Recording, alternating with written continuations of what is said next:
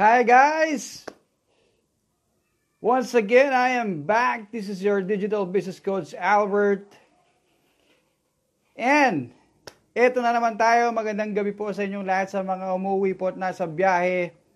If you're watching this live, can you please like or comment here kung nasa na kayo sa location nyo.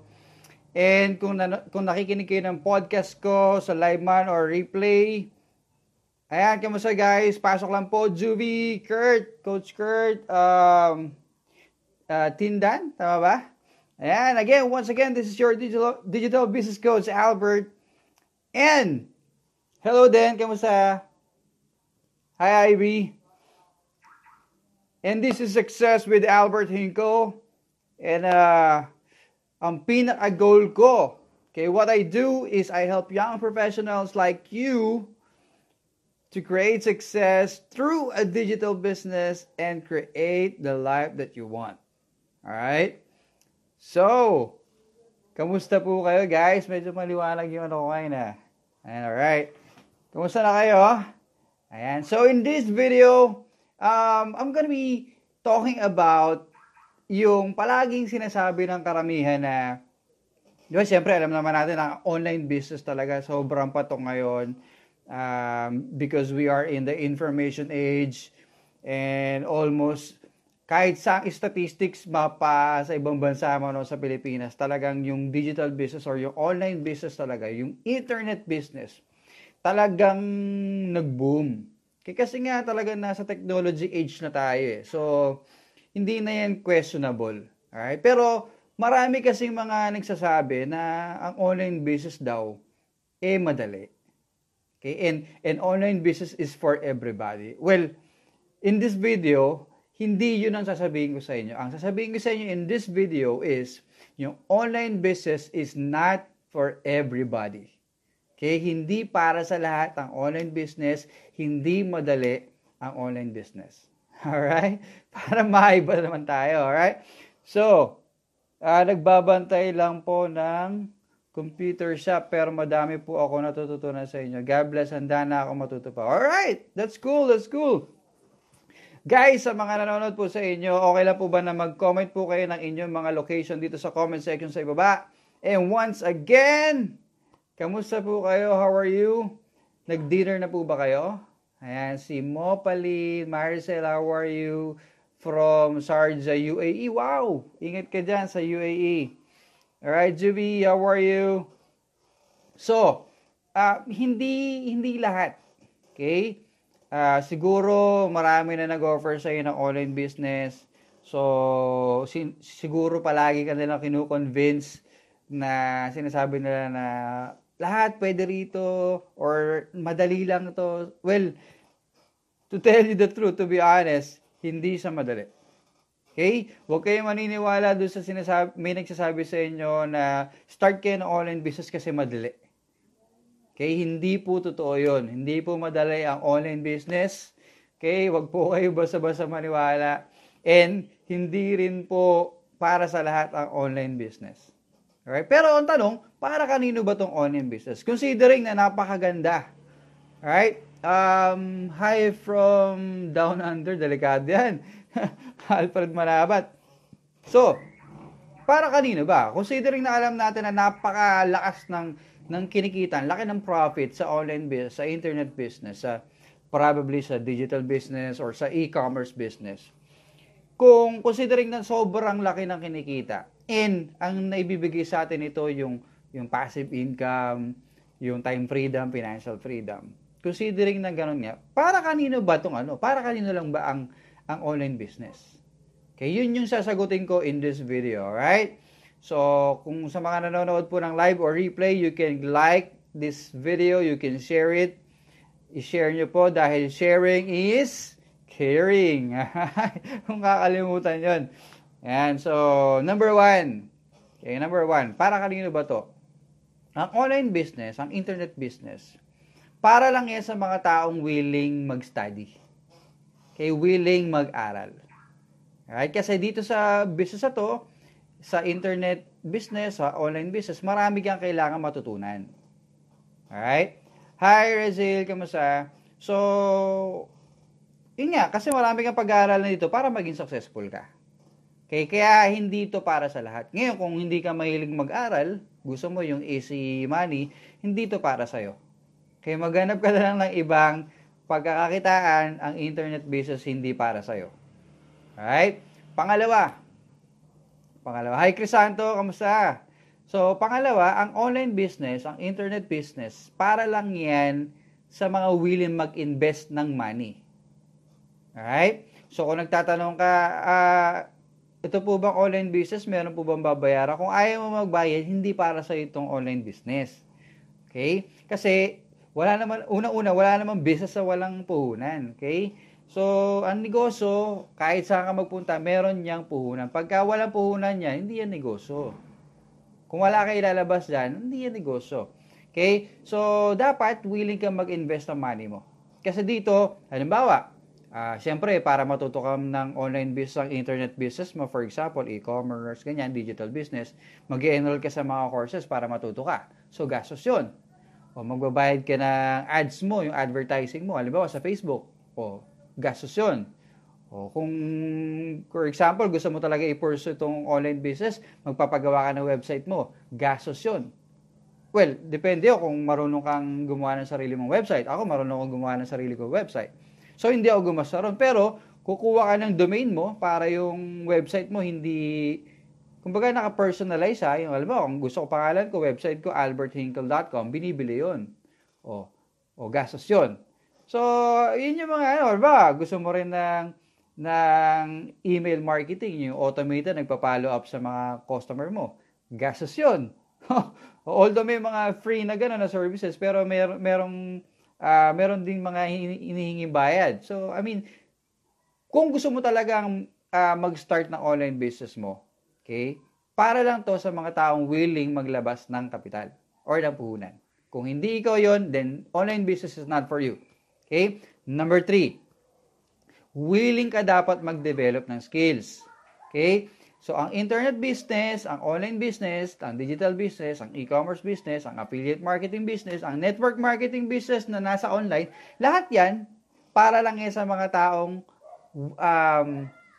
number 1, willing mag-study. Number 2, willing mag-invest ng money. Number 3, willing mag-develop ng skills.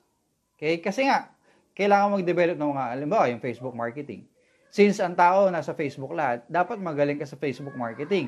Siyempre, nandyan yung posting sa mga groups, ano ba yung tamang pagkikreate ng post, ano yung mga headlines na pinopost mo, ano yung mga ad copy na dapat mong inilalagay.